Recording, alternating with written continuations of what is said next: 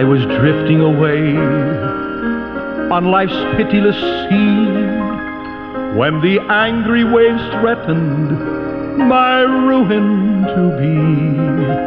When away at my side there I dimly descried a stately old vessel, and loudly I cried,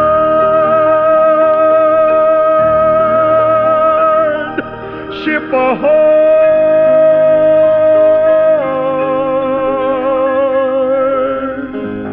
Ship ahoy!"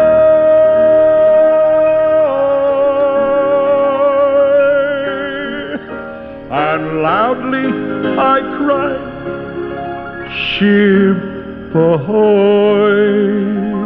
Once again, we say welcome aboard. It's good to be with you. This time, Brother Munn speaking. Our program here called The Mariner's Call. What a wonderful opportunity and an exciting opportunity for me. I love radio programming. And we do all types of services in some areas, literally almost around the globe. But I tell you, this is sort of the whipped cream for me. Thank you for being there. I appreciate the stations that are airing this program. And God bless those who take and push these slides up and down and flip these switches. And different places you do different things. But it's good to be with you. So we say, as we say so many times, from the banks of the Bon Secours River, the southernmost part of the state of Alabama, here on Alabama's Gulf Coast, right here, you almost take a rock and throw it in the ocean. You can take a rock and throw it in the river. The Bon Secours River flows into the Mobile Bay, and Mobile Bay empties out into, think about Mobile Bar Pass. Been in and out that pass many a time on a fishing trawler. Little would I have ever known that God would give me the opportunity to be here by means of radio. There's so many people. The book of John chapter 10. John chapter 10, I'm sort of going to be a fish out of water this time. John chapter 10, we find the farm. I'm sort of on a farm. Now, you know, a fish out of water. People say from time to time anyway, said, "Brother Mon, we had enough of this fishy stuff." Well, all right. Not me. As far as the farm and the fish, I think it goes hand in hand. There's nothing like some good seafood for the meat. Nothing like all good farm vegetables.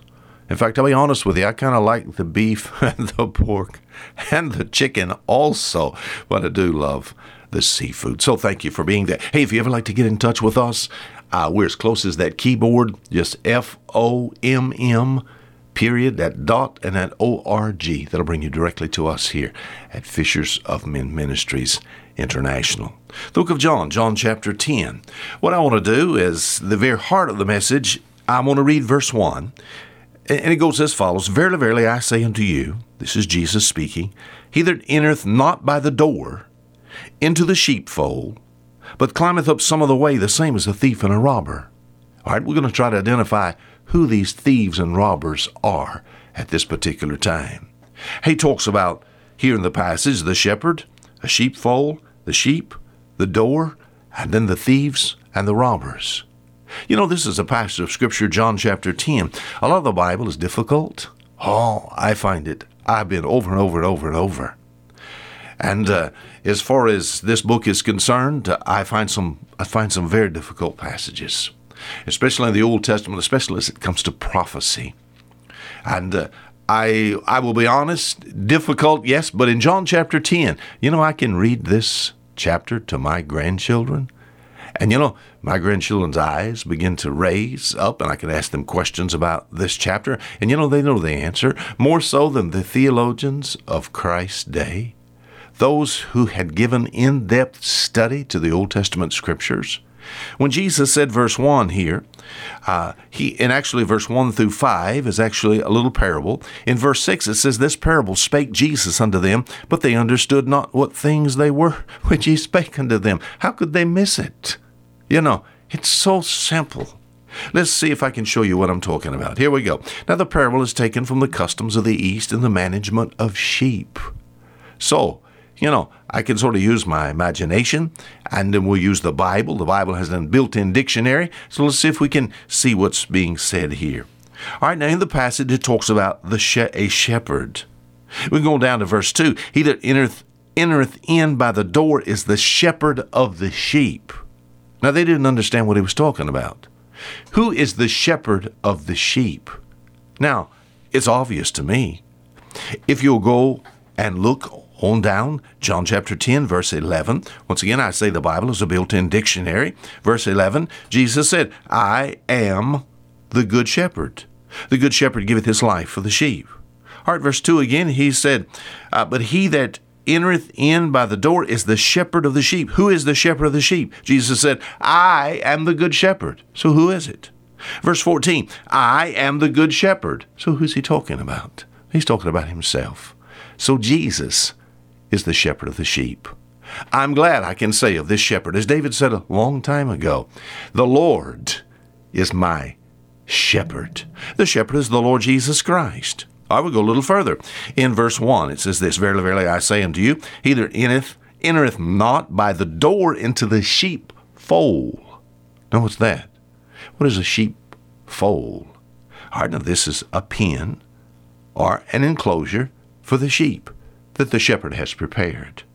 And, of course, throughout old Palestine, in areas of Europe, I've seen this even in Ireland and Scotland. We have a place that you can put the sheep as far as a place that they can spend the night, a place they can leave the pasture and come in. And usually in most places, what I've seen, it was built out of stone, just generation after generation, century after century. In places where they had sheep, there was this little circle, and it was built out of stones, just built up so high, sometimes 3, 4, 5 feet high, made out of rocks. It had just been put there for years, literally hundreds of years. And it had a door, and the sheepfold was for the sheep. The shepherd took, and he would go and get the sheep, bring the sheep into the sheepfold, and there he was the one that manned the door. So he watched the sheep so that there was no problems. All right, the shepherd, we know who that is, the Lord Jesus Christ. The sheepfold, what is that? Whatever the Savior provides for us is for his safety. Now, the safety he's given us in this life has to do with salvation. All right, I'm so glad to know that I'm in a place of safety, not just in a church. I have salvation. I'm in God's sheepfold, his spiritual sheepfold. What is that? Salvation. And that was provided for me by the shepherd, by the way. Oh, I look forward to in the future. Hey, listen to me. I look forward in the future to being in that heavenly sheepfold. John chapter 14, Jesus said, well, he called it the Father's house. He said, there are many mansions. I'm glad one day I'll be there. Jesus is the shepherd. All right? We think about a place of protection for the sheepfold. It says the sheep. Look at verse 2. He that entereth by the door is the shepherd of the sheep. Verse 3, to him the porter openeth, and the sheep hear his voice. And he calleth his own sheep by name. Who are these sheep? You know, surely it's more than just the animals he's talking about. The sheep are those who follow the shepherd. That's pretty simple. Of course, within its context, staying doctrinally sound, it would have to do with the nation of Israel. I certainly understand that. But it's those who have gone through the door, those who belong to the shepherd. My friend, it's mostly a picture of God's children. And they're being taken care of and instructed by the shepherd. Sometimes there's instances that the sheep is spoken of as being mankind as a whole as far as God's creation. But most of the time, the finger is put on God's children, those who follow the shepherd. Now, there are those who claim to be sheep, but are not. Now, I can say that. It says in verse 26, but ye believe not, because ye are not of my sheep, as I say unto you. So, there are many people in the world that claim to be God's sheep. Many people claim to be Christians, but they're not. You say, well, how can you tell? It has to do with those who follow the shepherd. It's very, very simple. Those who follow the shepherd. All right, go a little further. It says in verse 1, Verily, verily, I say unto you, he that entereth not by the door into the sheepfold. Now, what's that? All right, the shepherd is the Savior. The sheepfold, place to put the sheep. The sheep, those who follow him. Who's this door? There's only one door to the sheepfold. Who is this door? Who's he talking to? You got to enter in by the door. Verse 7 of John chapter 10. Verily, verily, I say unto you, I am the door of the sheep. Oh? Verse 9. Jesus said, I am the door. By me, if any man enter in, he shall be saved and shall go in and out and find pasture. My. What right would he have to say that he is the only way? I've had people tell me, said, Brother Mon, you think you're the only? No. You got your way, I've got mine. No. There's not many ways. There's only one way. And that way is through Jesus Christ. I'm sorry, ma'am. I'm sorry, sir. But there's only one way. People shake their heads. I'm sorry, there's only one way. Jesus said, I am the door. One place even said, I am the way, the truth, and the life. If you're going to get into the sheepfold, you got to go through the door, and there's only one door. One door and only one, and yet its sides are two. I'm on the inside. On which side are you? Jesus said, I am the door. So, what right does he have to say that? The reason he can say something like that is because of verse 11, I am the good shepherd giveth his life for the sheep. Verse 15, as the Father knoweth me, even so I, the Father, and I lay down my life for the sheep. So, all right, the rule of salvation. Is anyone trying to get into heaven any other way outside of Jesus Christ? Here we go. Now, our message says he's a thief, climb up some other way, he's a thief and a robber. So we think about atheism, all the evolutionary beliefs and communism, social, all of it that has no belief in Jesus Christ. They say if there's some utopia somewhere, it's not through Jesus, thief and a robber. All your religions, we think about all the Eastern religions, and I'll be kind, and I'm not going to say anything about those, but I tell you, most would say something like this. Maybe they would have respect for Jesus Christ, but he is not the door of the sheep. All right, who would that be? They climb up some other way, a thief and a robber. What about the Christian and unchristian denominations of the world? Many denominations believe in Jesus Christ. They say he's necessary, but he's not enough. It's Jesus plus. I'm sorry. If that's what you believe, you are a thief and a robber. And I say it with all my heart, too.